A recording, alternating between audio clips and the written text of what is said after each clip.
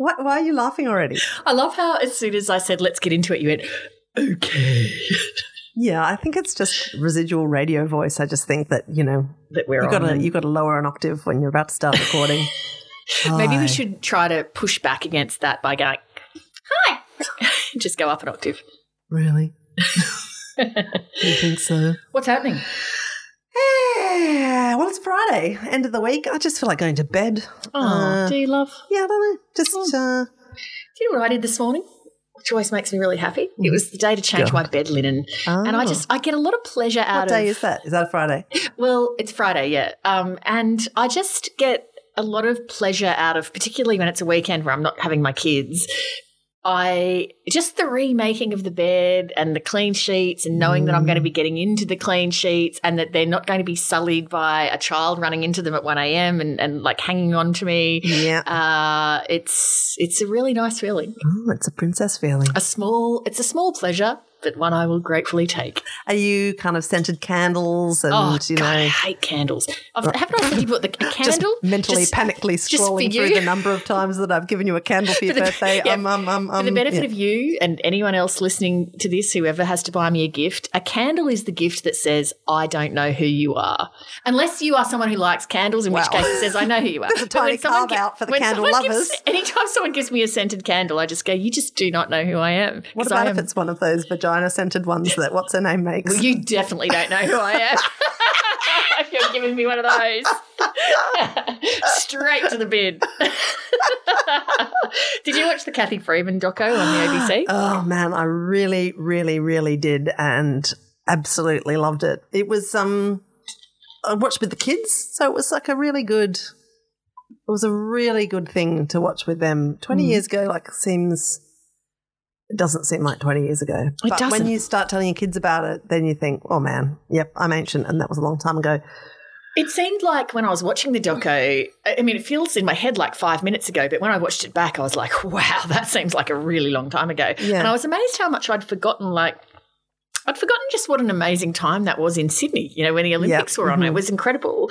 And also I had forgotten, it sounds ridiculous, but I'd just forgotten how famous Kathy Freeman was. Yeah. I mean, she was so famous in Australia. Yeah. And internationally. I mean, she was incredible. And also I just had forgotten how she was so far out alone, both in her achievements and in her advocacy for her community and for, being out there with the Indigenous flag. And what about, I remember that caused this huge fuss, but how did that cause a fuss? It's just some of that stuff in hindsight seems weird, comprehend. And for me, the moment in the documentary that just made me kind of shake my head, but also just really admire her and really registered how much bullshit she put up with was like a camera just caught up with her. She's in her tracksuit. She's got her bag over her shoulder. She's heading off for another, 18-hour day of training or whatever. And they're like, oh, well, Arthur Tunstall's had to go at you for carrying the Aboriginal flag. And she's just gone, yep. I don't really care. You just think, oh, man, literally the hoops that this woman's jumping through and the burden that she's carrying for all of us, of expectation and performance and, even all of that stuff around Marie Jose Perec, which I'd completely forgotten about. All that too, just all of that stuff to remain level-headed to the extent that she did for years and years in the face of all that is just the sign of a truly substantial and significant person, I think. And that's what really that was the strength of the documentary, I think, just the thing that she gave to all of us and the uncomplaining way that she carried the burdens that we kind of stacked on her. You did feel watching it like she gave the nation a real gift, one that will truly last and has truly lasted the test of time. It felt also, there were so many things about it, but it felt like something that the nation needed to watch at the moment too, because just a reminder of happier times and, a great sort of moment in Australian history that the whole nation was happy about, so that was lovely to see that. Just even technologically, the idea of everybody stopping and doing the same thing at the same time now seems like an incredibly old-fashioned idea, right? That's right. Speaking of technology, when I was looking at the pressure she was under, I was thinking, oh, man, imagine that in the days of social media. Yeah. I wonder how that would have played out. It made me happy watching it, but it also made me sad because, they had some vision of the reconciliation march across the Harbour Bridge, and I felt like, there was a lot of goodwill at that time, and I felt like when that happened, it was the public, Black and White Australia, saying, we want this to get sorted, you know? And I felt like, 20 years on and we've still got a very, very long way to go. Yeah. Just was a reminder of, how little has been achieved over that period of time, while there have been some achievements in reconciliation. I think the other thing too that struck me, well, two other things. One was the way she talked about running and how her body felt like it was made to run, and the incredible feeling she had when running, like she was almost flying. It made me want to ask her today, like, does she ever just go for a jog or something? And does she still? That would be your question to Kathy I just Freeman. Want to know Do you ever just go for a jog? What happens when you love? What happens when you Ladies love and gentlemen, something? Australia's foremost current affairs you can't interviewer. Tell me you don't want to know that. Where does that energy and where does that love for that go when you can't do it anymore? Like, does she have something else that's replaced that still gives her that blissful feeling? Does she go for a run? But why would that not come from running still? Just because she doesn't run that fast anymore? Well, she just didn't say that. Yeah. Does she run anymore? Like, I just wanted to know, does she go for a jog? Does she still go for a run? Phone in, Kathy, anytime. I know you're a listener. The other thing that blew me away was the use of the dancer from Bangarra Dance Theatre. Yeah. That was amazing. So for anyone who hasn't seen it, often when she's talking about what she's thinking, they use this vision of this amazing dancer who is in a sort of studio in quite a sort of ethereal-looking setting. And, it's amazing because as someone who works in TV, I would imagine, if a reporter came to me and said, or I was working on a doco and someone said, okay, it's about sport and this and that, and but I think what we're going to do is we're going to cut in. Yeah, we're going to cut in a dancer. On paper, that idea looks fraught with risk and peril. In the execution, it was absolutely fantastic. And I thought it beautifully tied together athleticism, spirituality, she was talking a lot about her ancestors, so her history. And it was a brilliant way to cover stuff that she was talking about that couldn't very easily be visually represented. Right, because like when you're making a documentary, your great enemy all the time is, do we have enough overlay? Do we have enough images, enough archive to cover and evoke this period we're talking about? But the thing is, all of the archive of Kathy Freeman is her just surrounded by a million people or, just being in the focus of the national gaze in one way or another. So the strength of the film is that she's talking so eloquently about what's happening inside her head. Yeah. But how do you find images to match that? Because she's never alone, That's in the right. times that we've seen her. So they don't have, her kind of being reflective in, under the stadium before it all happens. So to substitute in a quiet and beautiful meditative sequence that actually allows you to listen to what she's saying and how she's describing the feelings that she's having is actually just a genius move. And as you say, a lot of the archive of her, it's busy because she was surrounded by people. There's cameras going off all the time. There's tons of people around. You're in a stadium. And so it's almost at complete odds with what she's talking about in terms of her mental state and her race preparation, which is absolute stillness and focus and control. And so none of that archive would work. And the other thing I thought it was incredibly useful for is when she's talking about her thought process in the, lead up to the start of the race and all the rest of it, you need to slow time down because if you just thought tracked that her voice over the top of the actual moment when she walks out onto the track and the race, it would be over really fast because, the race is over in, matter of seconds. So, or minutes, I suppose. 47 seconds. 40 seconds. So that device allows you to slow time down. And so you can take that, 40 seconds and stretch it out over, 5 minutes or whatever as she explains what's going through her head. So, I thought that was like masterful. It was so creative, such a piece of lateral thinking, and I could not have loved it more. Yeah, it's a great film. my son, who's 10, as we were watching it, said it was really perceptive, actually, because I don't know that he's ever really thought about television or making television in this way. He said, the editing on this is really good, Mum. Ah. Yeah, it was really interesting. That's good. And it was. I mean, it was beautifully edited, and sometimes, I don't know, editors are geniuses. The way that they can take something and make it lighter somehow, or change the energy just from sort of snipping back and forwards. It's a complete dark art, I think. Hey, speaking of the arts, can I share that I went to see the Australian Chamber Orchestra's first concert back. Oh. I was really curious to go because, firstly, I am so starved of seeing anything live that at this point I would go to see Sting. Yep. that is, or Coldplay. Like if I heard Coldplay, I'm like, Coldplay, yeah, sure. I hate Coldplay, hate Sting, but you know what? I just want to go. You're such a wretch. I was really curious because I thought. So they were at Angel Place in Sydney, Angel Place Recital Hall, and it was allowed to be 1/4 capacity and you had to wear a mask. And I was just curious to see... Did you go by yourself or with somebody else? No, I went with somebody. Right, so were you allowed to sit next to each other? Right, okay.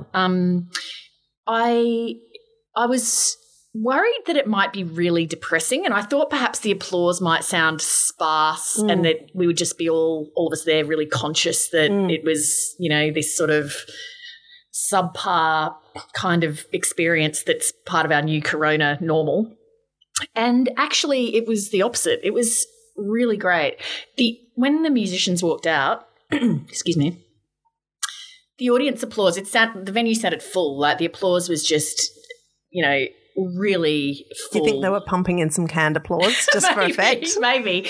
Everyone at our end, at the audience end, it was just so thrilling to see musicians walk out on stage and to feel like, you know, we're able to see people do music again. And the musicians looked really thrilled to be walking out and appreciative of how thrilled the audience was. And then when they played, like everyone just seemed, every person there, whether you're in the audience or whether you're on stage, just felt like they were really cognizant of the luxury and the pleasure and the privilege of being part of it. And so it was actually a really quite incredible experience. I feel like we should record a trigger warning for the beginning of this episode for anybody listening from Melbourne who's just like, be like you eating a Big Mac in front of a starving person. Yeah. Or any performers that are not able to take the stage yet, because the ACO is fortunate, I guess, in that they're not a massive group. They don't have wind instruments. Yep. And or in that performance. Wind instruments. My kid plays the trumpet. That's been called off at school because it's a wind instrument and your spit flies everywhere. Belvoir have just reopened, Belvoir Street Theatre, with a season of A Room of One's Own. Oh, right. One-woman show. So, you know, right. So getting around the social distancing on stage. You can't get more socially distant than a one-hander play. Sydney Theatre Company has two, I think. They've got it's Hugo Weaving, and I think it's like two people on stage. I can't remember what it is. Gosh, you know, I would say this because I'm an arts person and not a sports person. But yeah, 40,000 people in the stadium. Yeah, no problem. Yep. So bizarre. I know. I accept that it's outdoors and stuff, but I think. Right. So we've all been able to put on our thinking caps and make some effort so that we can have all of that stuff still going on. And that's great because a lot of people love sport, and I'm really happy for everyone that can go to that. I'm really happy for everyone who can watch it on TV, who gets something from it. I do not begrudge the sport going ahead. I begrudge that we can't put the same amount of effort into finding ways for performers and concerts and theatre and music and all of that to be able to find a way to go ahead. I associate myself with those sentiments, and I also admire the fact that you put the definite article in front of sport. The sport. I don't begrudge the sport. Anyway, it was great to see the ACO back, and they sounded fantastic. And it's. I mean, I know in the to add to the statements that have made on this podcast of the bleeding obvious, that Richard Tognetti's really quite something, isn't he? He really can play. Anyway, it was great. I loved it. I've loved every second of it. Yeah, but I've been watching a little bit of television. I'm edging back into television, though still observing my early bedtimes, which is really cutting a swathe through I didn't know you were observing early bedtimes. Oh, man, I'm going to bed at the same time as my 7-year-old at the moment. It's awesome. Really? Yeah. Why? Because I'm tired. No, I don't know. I'm just really getting into sleeping. Are you a bit depressed? Possibly. Yeah. I don't know. I really feel like going to bed. Sometimes I put her to bed and I just just lie down here for a bit. And, good morning. It's good. Are you waking up earlier because you're going to bed early? Right. Yeah. I mean, I usually wake up pretty early anyway. Got to get that dawn worry slot in. Yeah. Go on, your mother. I'll tell you about one of my worry slots later about in the lead up to an interview I did this week. Anyway. Well, okay. If it's the interview that I'm thinking about, then I watched 2 interesting things in the last week. One of them is a movie called Bad Education starring Hugh Jackman. And okay. And what's her name? Excellent woman was CJ Craig on the West Wing. Oh my God, why don't I know her name? Alison Janney. Alison Janney. Thank you. Gosh. Anyway, it's one of those films that would have been a theatre release, I think, but I watched it, on. I'm going to say Netflix, but maybe it's HBO. I don't know. Right. It all blends into one. I'm sure it can be looked up. It's anyway, it's a recent release film, and it's based on a true story. And so Hugh Jackman stars as the principal of this school, and Alison Janney is the sort of school administrator, and it starts off, he's kind of bustling around. He's the world's greatest headmaster. He's kind of, friendly, involved. The parents love him, the kids love him, and so on. And then there's this kid who works for the school newspaper who goes to get an interview with him and is writing a story about this infrastructure project the school's just signed up to. It's this really expensive thing called the Skywalk. It's going to be amazing. It's going to be a sort of point of interest for the school. Everybody's like rah rah, and she starts asking some more questions. This student newspaper reporter, and she gets onto this kind of scandal in the school. That's all I'll say about the plot, but the way that the characters change over the course of the film is just masterful. And it also, the film just absolutely reinforces for me that Hugh Jackman is an unbelievably good actor. Wow. Yeah. Okay. Yeah. Anyway, it's that sounds great good. film. I wouldn't have necessarily watched that, but you've done quite a good sell job there. Bad Education, based on a true story. All right, it's good. great. Good. Anyway, and then quickly thereafter I watched a documentary called Boys State. Mm-hmm. Now, this is a doco about a real-life thing that happens in Texas every year, has been happening since the 30s, I think, where they get all these boys who are kind of about sort of 16-ish together in Texas, and they get them to essentially pretend to be politicians for a week. So there's more than 1,000 of them, huge group, all dudes. There's a girls' equivalent apparently, although it just does not get a look in the documentary, and I did a bit of, nosy searching. It doesn't seem to be as big a thing as the boys thing, which stretches back to, like I said, the 30s, and all of these recognisable politicians have been alumni of this project. So there was Cory Booker. There was one of those dudes from the was it Rumsfeld maybe?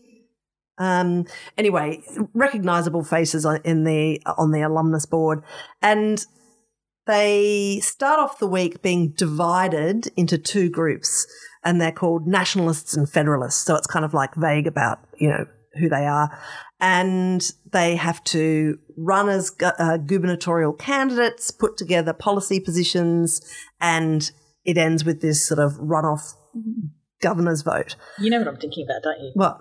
Hamilton.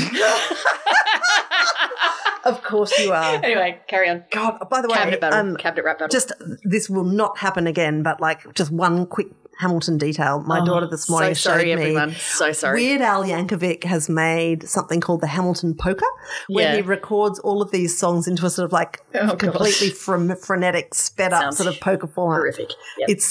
It's perniciously addictive. So stay away from it. Yeah, exactly. Anyway, it's bouncing through my head at this sort of really quiet, kind of elevated speed in a really distracting way right now. Okay. Anyway, Federalists versus Nationalists. Here's what I'll say about the program. I mean, you know, there's protagonists that emerge.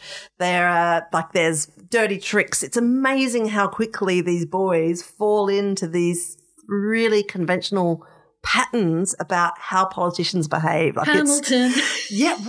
There's like shit sheets being put out. There's, you know, and the most depressing element of it is that they are given no instruction at all as to, you know, what their policy positions should be or even where to start putting together a policy platform. And do you know where they all go straight away? Abortion and gun rights. That's where they go straight away. They're like, yeah, it's all about abortion. And I'm like, dudes, it's absolutely shocking. Do you recommend watching this or is it? Oh, yeah. Okay, yeah. Right. No, it's definitely, I mean, I kind of was watching it through my cracked fingers for a bit, but it's just, and it is depressing, yeah, but also just so fascinating because you think, wow, you don't understand until you watch something like this how much even young people who are relatively inexperienced in the process absorb about what the conventional ways to be in politics are. Oh, how depressing, particularly given how bad politics is sort of everywhere at the moment, that if you're watching and learning from that. 100%. And then just the Second Amendment subtext to the whole thing, like it really ends up turning on the Second Amendment. And the attack job that's put around about one of the candidates for governor, for one of the parties, is that he led a rally that was organised by survivors of school shootings, you know, and that counted against him. Like it was being used against him that he had protested like against gun laws at some point. Anyway, it just made me think, wow. Like, it was in Texas, you said. In Texas, right? Correct, yeah. So it just made me, it's a really, really interesting insight into how stuck America is because even the kids think that that's how it works, you know, and it's always been fascinating to me how the US, which is a country with voluntary voting, how the importance attached to certain issues warps and swells under those conditions. You see, like one of the reasons that abortion, you know, it's a state criminal issue in this country, and so there's been attempts to kind of wedge it into federal politics from time to time, but pretty few and far between. But also, we don't need to inflame people in this country to get out the vote, which is exactly the problem that the US has, right? Like they need to actually get people angry or frightened to get them to the ballot box. And the best way to do that is with these sort of morally incendiary issues. And, I mean, gun rights is obviously the absolutely reliable driver of voter turnout in certain states. Yeah, sorry, that was cheery, wasn't it? Yep, it's very depressing watching what's going on over there at the moment. What about you this week, though? I watched your Sarah Huckabee Sanders interview. Oh, yeah. Your resting face was pretty funny during that interview. Look, that was what I was going to say before about my middle of the night worry slot. This always happens if I have a big interview, particularly that interview because of the time difference to the US was done at 7:15 in the morning, so I had to go into the office and do it. And I kept waking up. You wake up all night firstly because you're worried you're going to sleep through the alarm. Yeah. But then also when I have Imagine if you had to interview her from your boudoir camera. That would be like sending some seriously mixed messages.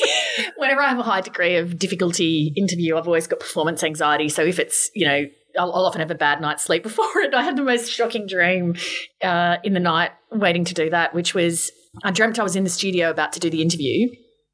I had 8 minutes. When they came up on screen, it wasn't just her sitting, in a room waiting to be interviewed. It was at a big rally with heaps of people. No. The first 4 minutes was taken up by Obama and his family, who were performing some sort of skit or something. And I was like, hurry up, I've got you chewing into my minutes. And then finally, when Sarah Huckabee Sanders came on and I only had 4 minutes left, every time I tried to ask something, as soon as I said something that the crowd construed as negative about Trump, they just started shouting and booing. God. And so she couldn't even hear the questions I was asking. And so I woke up like in a complete start and, sweating. And then I thought, oh, God, is it time to get up yet? It was only 1:30. Oh. And the whole rest of the night was like repetitions, variations on that. It was just at least tedious. You can tick, denounced by an angry Trump mob off your list of things to dream about. My anxiety dreams are just so close to my actual job, It's really? Oh, yeah, totally. It's always, you're interviewing somebody or you've got to go on TV and you're not prepared and things aren't working and, it's always that. Mine are always transit. Like they're the most banal anxiety dreams, but they get really detailed, like I'm trying to get somewhere to do an interview or something. It's always work, and I don't know what time the plane is leaving, or I'm stuck in traffic, or I'm trying to catch a train and I suddenly find the tracks have turned to jelly, and and suddenly I'm in a country train station, and then I've always the only thing that these things always have in common, apart from my transit method failing completely and having to leap to another one that then also fails, is that I try and pull out my phone to try and text someone or get help or, check into a different flight or something, and I can't open the phone, the buttons don't work, and I keep, sickening. Yeah. It's weird because I haven't flown anywhere for God knows how long, and yet the dreams just still keep coming. I think it's my preferred expression of anxiety. The thing with Sarah Huckabee Sanders and Donald Trump is, for people who don't know who she is, she was Donald Trump's press secretary for 2 years. It's the habitation of this universe where fact and truth does not matter. So people like that are very, very difficult to interview because you can confront them with facts and they just pretend that you've told a lie. Mm-hmm. And so it's just really difficult. So all you can do is try to ask the most clear questions imaginable, and every time they say something untruthful, come back with, something that is truthful and hope that the audience is able to see it for what it is. But unfortunately, what's happening with audiences now is people often want to hear stuff that just parrots their own views back to them. So say, for example, all of the Trump people don't want to see her put under pressure. All of the I Stand With Dan people on social media don't want to see Dan Andrews asked any inconvenient questions about what's happening in Victoria. And so it's really difficult because, people often, in my job, they perceive bias. They think that I'm biased if I ask questions that they don't like, that don't support their worldview. I think I do have a bias, which is just towards logic and fact. Yeah. I just like logic and I just like the facts and I like them expressed clearly. And interviewing somebody like Sarah Huckabee Sanders, it's hard and depressing because how do you deal with somebody when you in a question put a fact to them and they respond with their spin on it and then you point out the inaccuracies and then they just keep going? Because for an interview to work properly, like as it conventionally should, you really have to start where you're both standing on the same bit of ground, right? Like you're standing on a set of agreed facts or conventions, right? Yeah. And increasingly, and this is true more broadly beyond just, television interviews, we don't now have arguments or discussions or negotiations where we're all standing on the same bit of ground, right? And that's why it's really, that's why frustration and kind of bitterness and hatred just flames out of control because you don't agree with the premise, that somebody else is starting from. Well, and it's,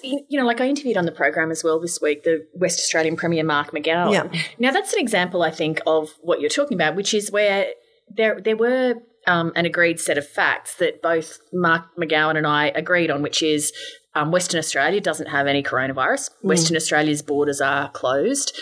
and Mark McGowan doesn't want to open those borders. That's the facts. And so I put those facts, and Mark McGowan, from his answers, he agreed those are the facts. And so then you can have a proper discussion, because then you can interpret facts differently and you can act in different ways based on the facts. So Mark McGowan's position is he doesn't want to open the borders anytime soon because he doesn't want coronavirus to get into WA. And he thinks, among everyone knows all the options, competing options are all pretty bad, but he thinks that's the least bad one and the best for his state. And so it's my job to then sort of test the workings of that decision. That's right. Yeah. Is that actually the best choice for you to make? And so I then would ask questions to say, well, what about the fact that there's not much community transmission around Australia? Like, do you really need your borders closed? And he would say, well, yes, and this is why I think that. Now, to my way of thinking, that's useful because his position, whether you agree with it or not, you can't argue it's not a valid thought-through position. He has a position based on what he views the facts as being, and he was able to argue his value that. Judgments. That's right. That's his judgment. Whether you agree with it or not, that's what he's doing based on the facts as he sees them. Where it's problematic with Sarah Huckabee Sanders is that you're not agreeing on the facts. Yeah. Like, say, climate change, that is a fact that the climate is changing and human activity contributes to that. If you believe in science, then you have to believe that because that's what the overwhelming bulk of science shows. If you're interviewing someone that doesn't accept that, I mean, how do you even have a rational discussion? It's a conspiracy, right? Yeah. How do you have a rational discussion? I'm reading this. This is going to get even more depressing now. I'm reading this book by Brian Stelter, who's the media editor at the New York Times. He is the author of a past book about the morning wars at the Today Show, which I just absolutely ate up with a spoon like it was curd. I love that. I don't know why. I just love stories about the behind-the-scenes tensions at stupid American networks, but there it is. I just love it. I don't know why. Anyway, so he's written this book called Hoax, which is about the Fox News network, and I found it a revelatory, gripping and terrifying book. I think there were some things, I kind of knew obviously about the rising power of the Fox network and the symbiotic relationship between it and Trump, its move away from news and towards supercharged commentary. What I hadn't realised was, A, how much money they're all making out of it, and B, how this is something the book goes into, they've so successfully weaponized the Fox audience that now, even if they wanted to, they couldn't change the recipe and the format at Fox because they're all making so much money out of it. And because the audience is engaged, clamorous, and trained to believe a certain thing. Right. And will even go for the throat of a Fox News presenter that strays from the script. It's actually frightening. The other thing that is really, really interesting, I noticed President Trump this week talking about his evening of viewing on Fox, all the shows that he's watching. It's just absolutely amazing that a serving president in the middle of a pandemic and economic collapse could be finding time to watch 6 hours of Fox panel shows, of an evening. It's just quite extraordinary. But what Stelter writes is, and I think I'd always assumed that, that the Fox kind of culture runs sort of off Trump, but actually it kind of goes the other way around. So Stelter's gone back and kind of reverse engineered some of Trump's more random public statements and traced them back to, that was from an email that was read out on Fox and Friends at 5 a.m., that morning. He's actually getting all of this material from his viewing of this news network, and that then is sort of fed out into the public domain or reinforced by the president, who's like quoting stuff that he's seen, Steve Doocy say at the crack of dawn that morning. It's just the most unbelievable, and you'd have to think just completely dangerous feedback loop. And because Stelter's got a few sources at Fox, he's talking to people who are saying, what we're doing is so bad and we can't stop. Like, no one can stop because the audience is so hooked in and everyone is making all this money, you know, like Sean Hannity, who makes about $30 million a year, you know, to broadcast from home, never goes out, spends 2 hours a day on the phone to the president.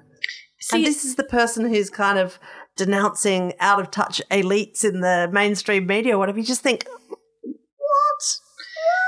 It's just, I just dread where all this is going. It's just so depressing. Now, we shouldn't. Yeah, this is a cheery one, isn't it? Let me tell you about something that makes me feel really good. What? Do you know Nat's What I Reckon? I love Nat's What I Reckon. That guy, I love him so that much. Potty mouth dude just makes me laugh. He's got so much positivity. Like, he just makes me feel good. Does everybody know who Nat's What I Reckon is? Nat's What I Reckon is the kind of long-haired, tattooed. He just the sweary chef, my kids call him. Super sweary. And he's just absolutely smashed it during COVID because he's just showing you how to make basic, simple food. He's got a war on food out of cans and jar sauces and stuff. So he's like, here's how you make a bolognese. Yep. And it's always, he makes it seem really easy and like you sort of feel like, oh, totally, I can do that. Like, and he's always, he calls everyone champion. So he's like, g'day champion, or, you know, you can do this champion. And it's so bizarre because he just makes me feel like, yeah, I can. It's just great. And God, there's just so many he's absolutely hilarious. Throwaway lines. He's very, very, very funny. Extremely funny. And his girlfriend who's filming it, you sometimes hear her crack up laughing when he says something. It's just, it's really adorable. I just absolutely love it. When I see he's got a new video, I always think, oh, yes. Can't wait to see. And good news is that he's also got a book coming out, I noticed, from social media. Did you see that? Yes, I do. Yeah. He's Penguin's bringing it out. I know. I cannot wait for that. I legit cannot wait for that. I've been down a few Nat's What I Reckon burrows because he's just so funny in the cooking shows. And he's got, I mean, he's a comedian, so he's got all of this other great stuff online, and oh my God, there's just the most hysterically funny one that he did about Camrys. I think it was Camrys. Oh, it was like a family car. Was it the Camry? Yep, it was Camry. Yep. Anyway, his theory about the Camry is that every Camry driver has a box of tissues in the back window of the car. And so this video is like, I'm pretty sure it's filmed in Enmore Park, like right around the corner from where I live. Like, because I'm like, is that Enmore Park? He's strolling around all these parked cars and he's like finding Camry after Camry, which sure enough, have got boxes of tissues. And it's super sweary, but he's like, because that's right. If you're driving your Camry along, I mean, you just feel like you got to blow your nose. The back window is the most convenient place to put a box of tissues, isn't it?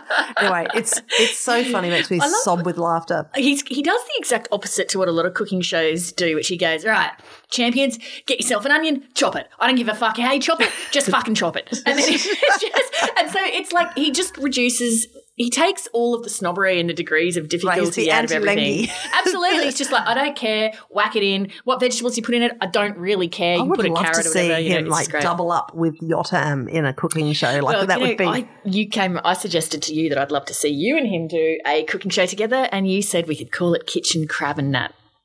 Oh my God, I did come up with that idea. That's so clever. That's Kitchen Crab and Nat. Yes, brilliant. All right, God, I'd really file that in bin. And one more thing that he did though, which is really good and might even be of use to our dear friends around this country that are, following the national trend of feeling more down than you usually do. And apologies that we haven't helped very much in this particular podcast by just catastrophizing about the world and where we're all heading. However, he's also done this really beautiful little quick video on depression because he suffered a lot from depression in his past, the old Nat. And there's such a great little bit that he's put together for anyone suffering from depression about just what it means to even just get out of bed in the morning, like just giving people just some breathing space to feel good about even the small things that they've managed to do, and not to be hard on yourself when you feel so defeated by life that you can barely lift a cup of tea, And he's such a great role model, I reckon, and I really love that he, as a comedian particularly, put some effort into putting that little video together because I watched it and I thought, you are a good, good man. Yep, I absolutely love him. On that note, you have a great day, champions. You guys are all champions. You're champions. You can do it. Love you, champions.